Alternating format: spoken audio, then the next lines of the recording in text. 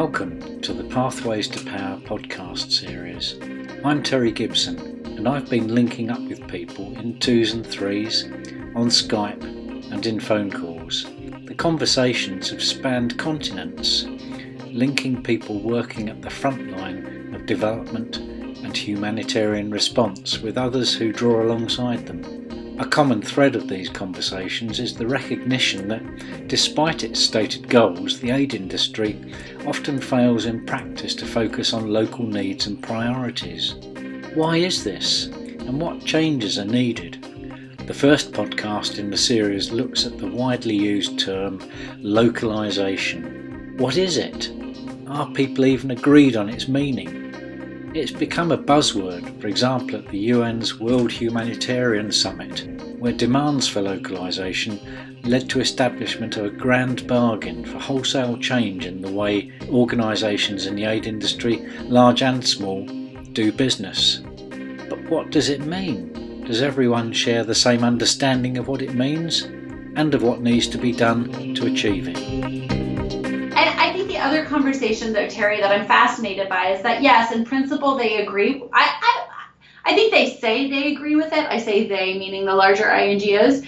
But the way in which they're interpreting this localization is fascinating, right? Sam works at American Jewish World Service, an organisation which works very closely with small and unregistered organisations. They then are identifying, at least I have seen this on the ground, and this is from very specific context, so I'm not saying across the board, where an INGO came and funded an organization and then told them how they wanted them to implement the project. A to Z, giving very, very, very little control or voice or agency to the local implementer. It really was, here's all our money, and now we're going to run your organization to do it the way that we've seen it done in 50 other countries, and we have a proven model that worked, which is even more harmful than just leaving them alone and not giving them the money altogether.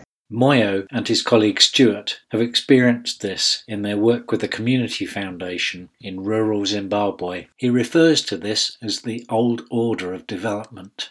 How do communities have self-belief and challenge the old order of development? You know, this old order of development, that is the top-down approach, whereby the donors will sort of like prescribe to say, this is what we want you to do. You know, they'll be talking of statistics, the number of people that we have reached out, you know, the indicators of change, such kind of things that they sort of like prescribe all the time. So we are saying, the donors themselves, in order for you to really respond to the community's issues, you need to understand how the people live, the people themselves, starting from how do they live. Liz Harrison, working on accelerating localisation at Christian Aid, also sees the old order in action. So on a global level, I think a lot of the signatories on the Grand Bargain are trying to work out ways to meet those commitments without really following the spirit of those commitments. And I'll give an example of that. For example, we know the key target is 25% of aid funds are transferred to local and national actors.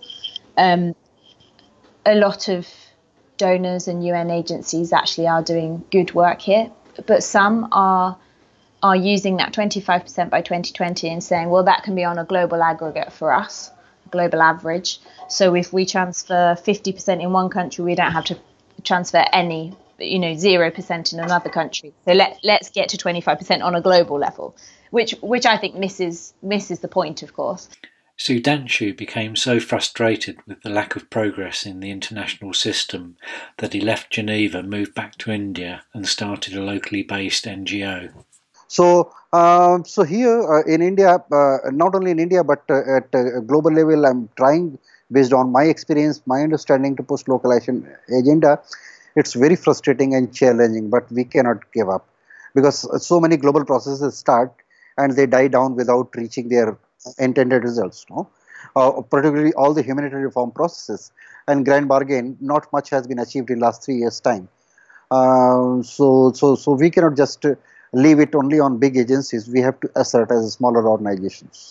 When disaster strikes, as in the 2015 Gorkha earthquake in Nepal, the need for understanding localisation is particularly acute.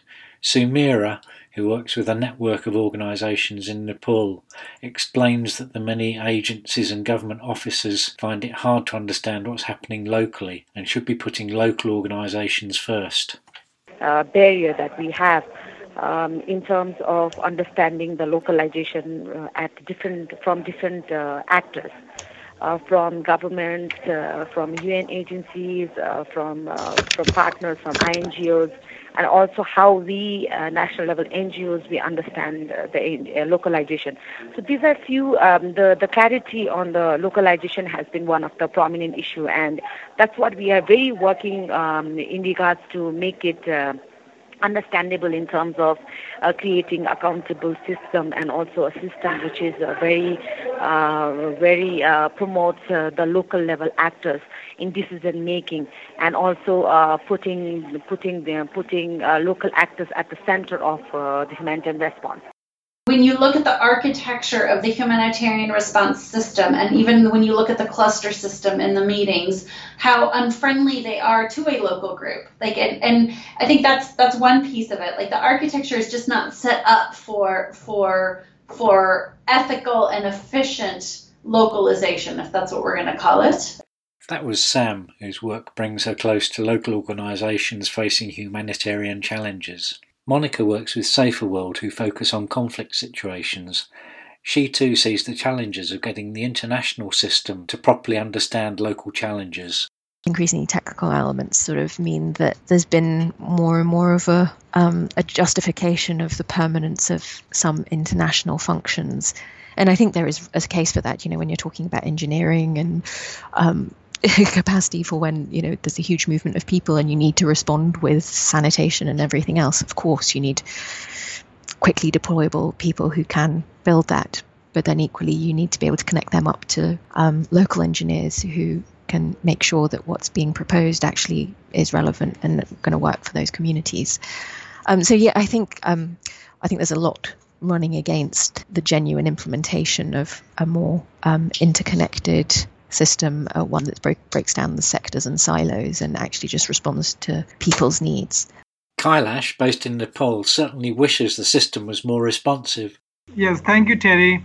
This is Kailash Rizal. In fact, I have been working in one of the national NGO in Nepal named Development Project Service Center, DEPROX Nepal, we call it.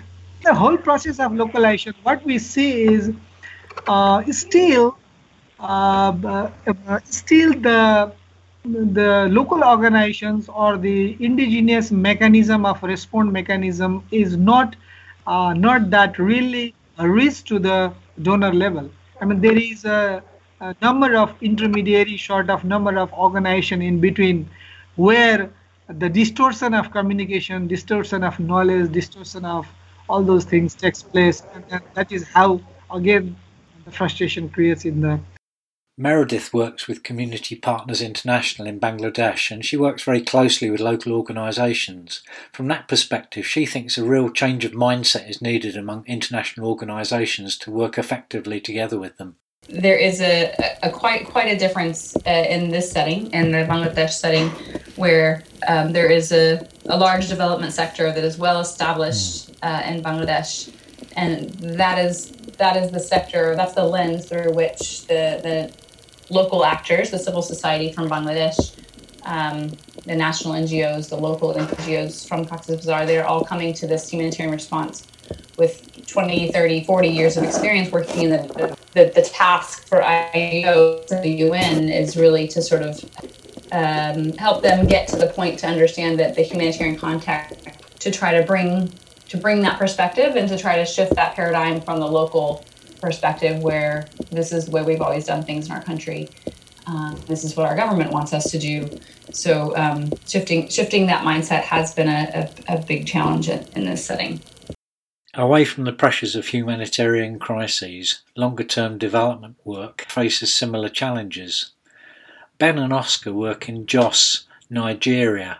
They've had to break down the suspicion among local people of projects which are often imposed by outside donors with limited relevance to their local needs. I think most of the donor agencies are driven by set structure in terms of project-based rather than people-based. Now, so you have project-centered development with clear timelines. They want to see results, output, objectives met at particular times. They've had similar projects of this nature that comes with an external objective, not really an objective to uplift the community. So they were a bit suspicious of the project, thinking it's one of those projects that will just come and, people will just take pictures, funding comes and then they see nothing. It seems sad that the top-down, project-driven approach of international organisations results in suspicion and apathy rather than engagement and involvement at local level. Melvin works in Kenya with KCDF, an organisation that gathers funds for local community organisations, and he too thinks that the whole system has to shift its mindset.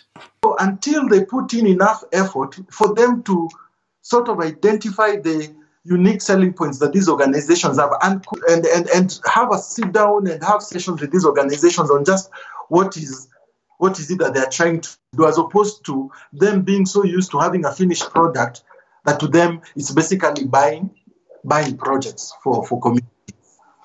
So it's tough, and most donors will always go back to default mode because it's tedious. It's tedious work dealing with grassroots organizations. I like Melvin's point that it's tedious dealing with grassroots organisations. I'm sure he's being tongue-in-cheek. In my experience, it's never tedious dealing with them, but maybe he's got the fundamental point. It seems from our conversations that localisation can mean very different things depending on whether you're a UN agency, a government, an INGO, a local organisation or a local community. But tedious or not, until these organisations draw closer to the grassroots, localisation will remain a buzzword rather than a reality. Other podcasts in this series will look at why localisation matters, how it can be supported, and what the barriers to it are.